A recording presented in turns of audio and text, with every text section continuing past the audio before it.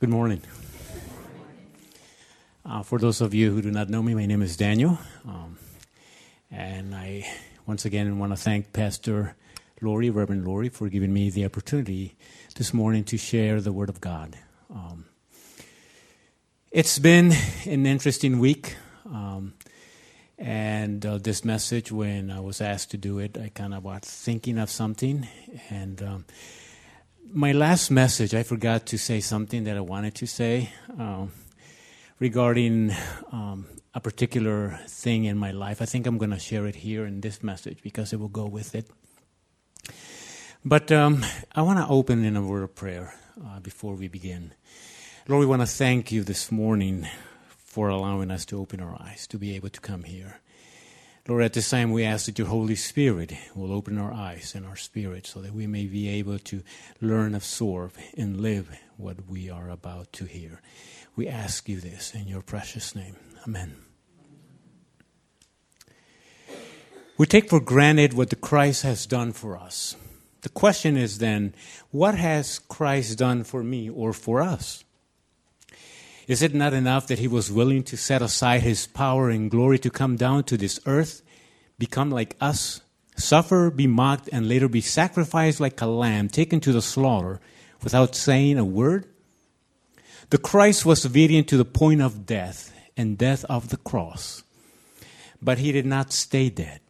He rose on the third day like it was prophesied in the past, and now he sits at the right hand of the Creator, awaiting to gather his children in that day. Many centuries have come and gone, and we can see so many splits in religions and denominations. This happens because of many theological disagreements, but I'm thankful today that I'm able to declare to you that we sit here in this sanctuary this morning, and we can claim that we do not care where you come from, where you are going, what your destination might be. We don't care about your past or what you have done. The only thing we care for is your present relationship with the Christ and moving forward to improve your and my spiritual condition. As we grow in our spiritual walk with the Christ, there are still issues of our past that we are unwilling to let go. We have become so used to them that it's part of our daily lives. But I want to tell you this morning that if we truly want to be followers of Christ, there are things that we must leave at the altar and allow the Christ to take it and heal it. One thing that destroys the communion and fellowship of the church is division, that the evil one, and I'm going to refer to Satan, because he knows how to break and divide the church.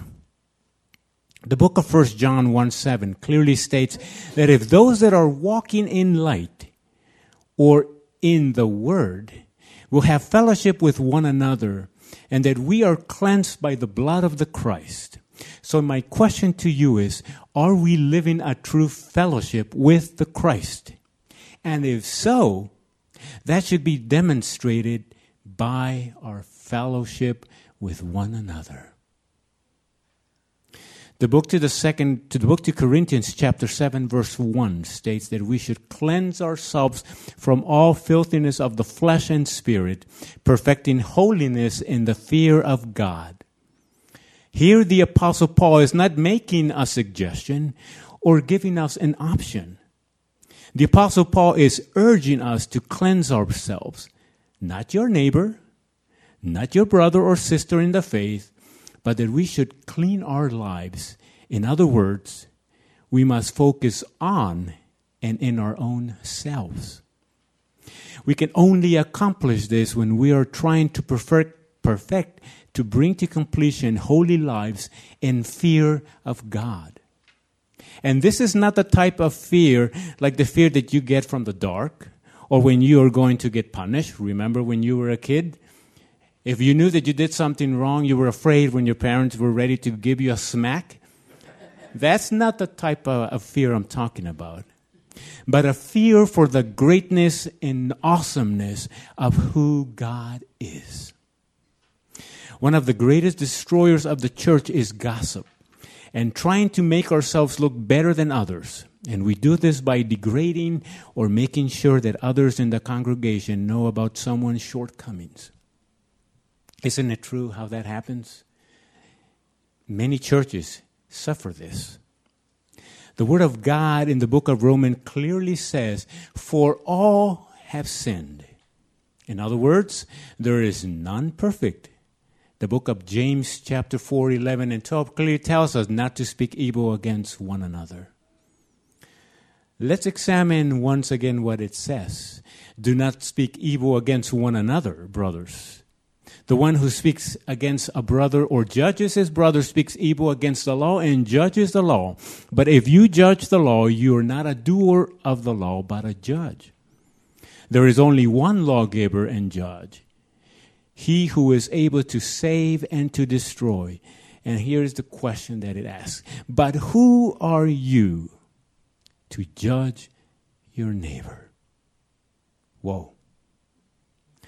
This passage will really offend individuals that deep down inside the church, and I am referring to the church in general all around the world, who know that they are involved in this type of manner. James is not making a suggestion either. James is giving a command. Do not speak.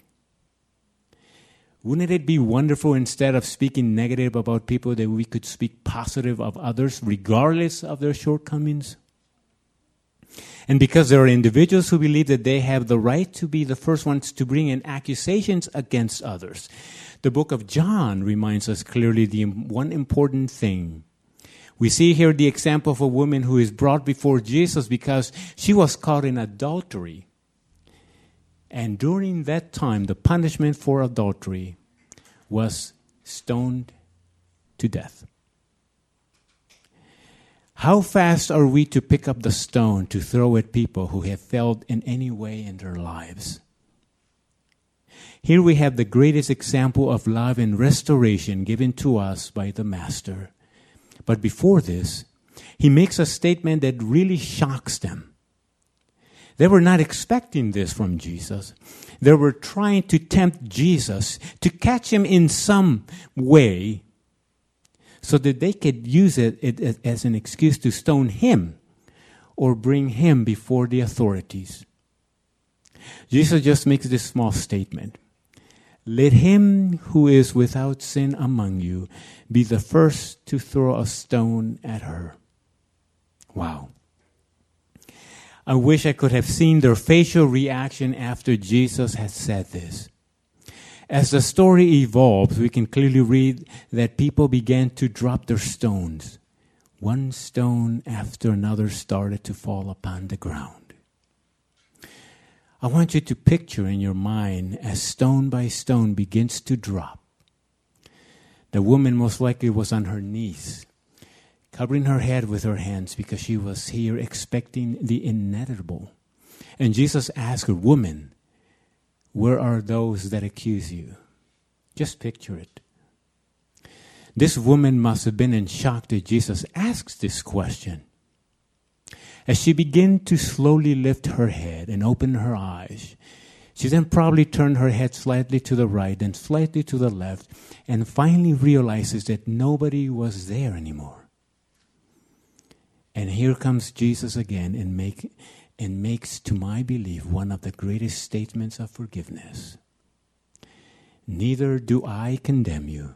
Go, and from now on, sin no more.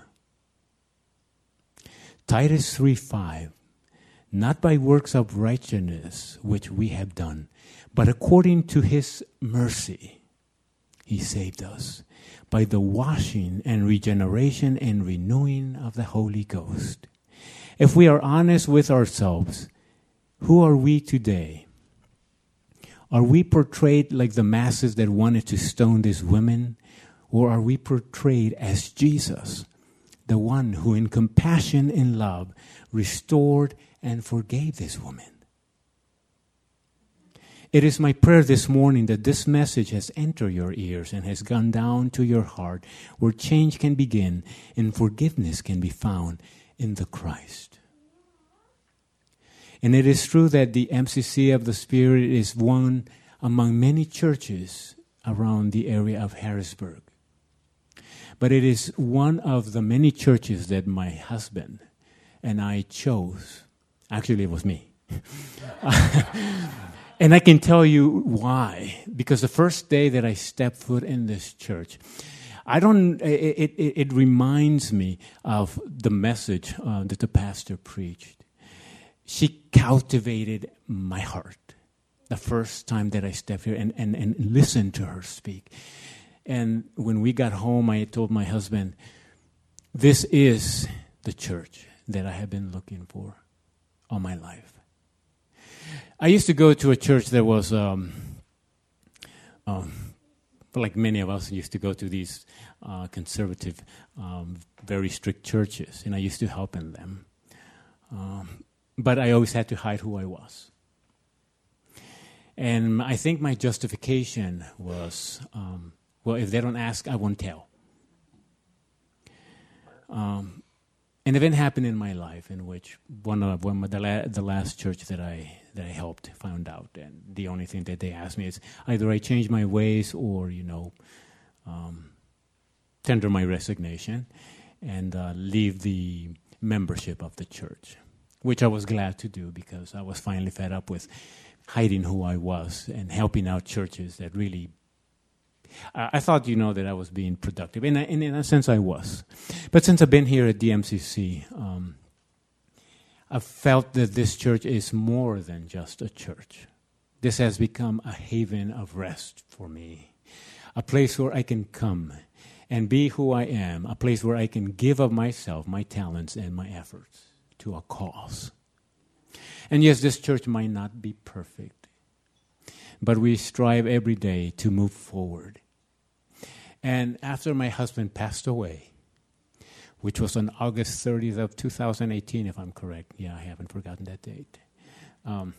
It was this church, the board of directors, who actually gave me a hand on countless occasions. I was thinking, what other church could have done this? I was thinking, would the other church that I was helping give me a hand? But the MCC at that time, I was probably a new member, if I'm correct. I was just coming here. But the church stood up. And that is one of the reasons why I give up my time here. Because it's worth it. And my urge, my petition to you is also to give of yourself. And many of you do. Give of your time and talents. And some of you, I see that you do, and take a load of 10 people.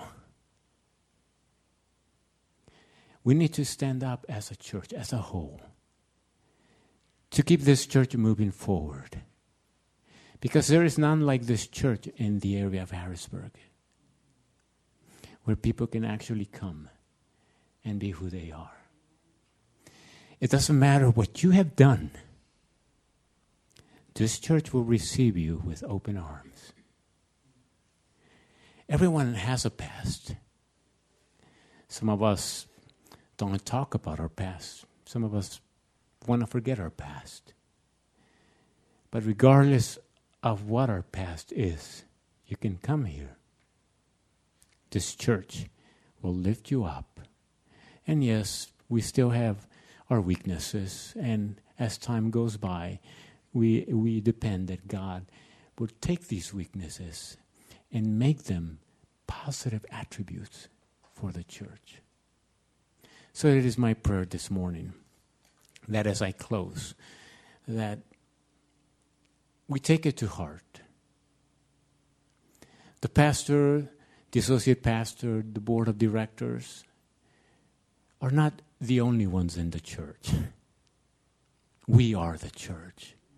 We need to take it upon ourselves to fill the gap where there needs to be a filling. And I ask that everyone this morning would stand up as we close in prayer.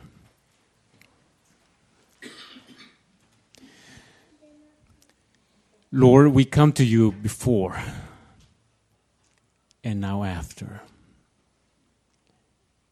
We recognize that we are not perfect individuals. But because of your sacrifice, Lord, we are complete. And Lord, allow us to be honest with ourselves, to be able to move aside the things and the negative attributes of our lives, to be positive attributes that can lift the church.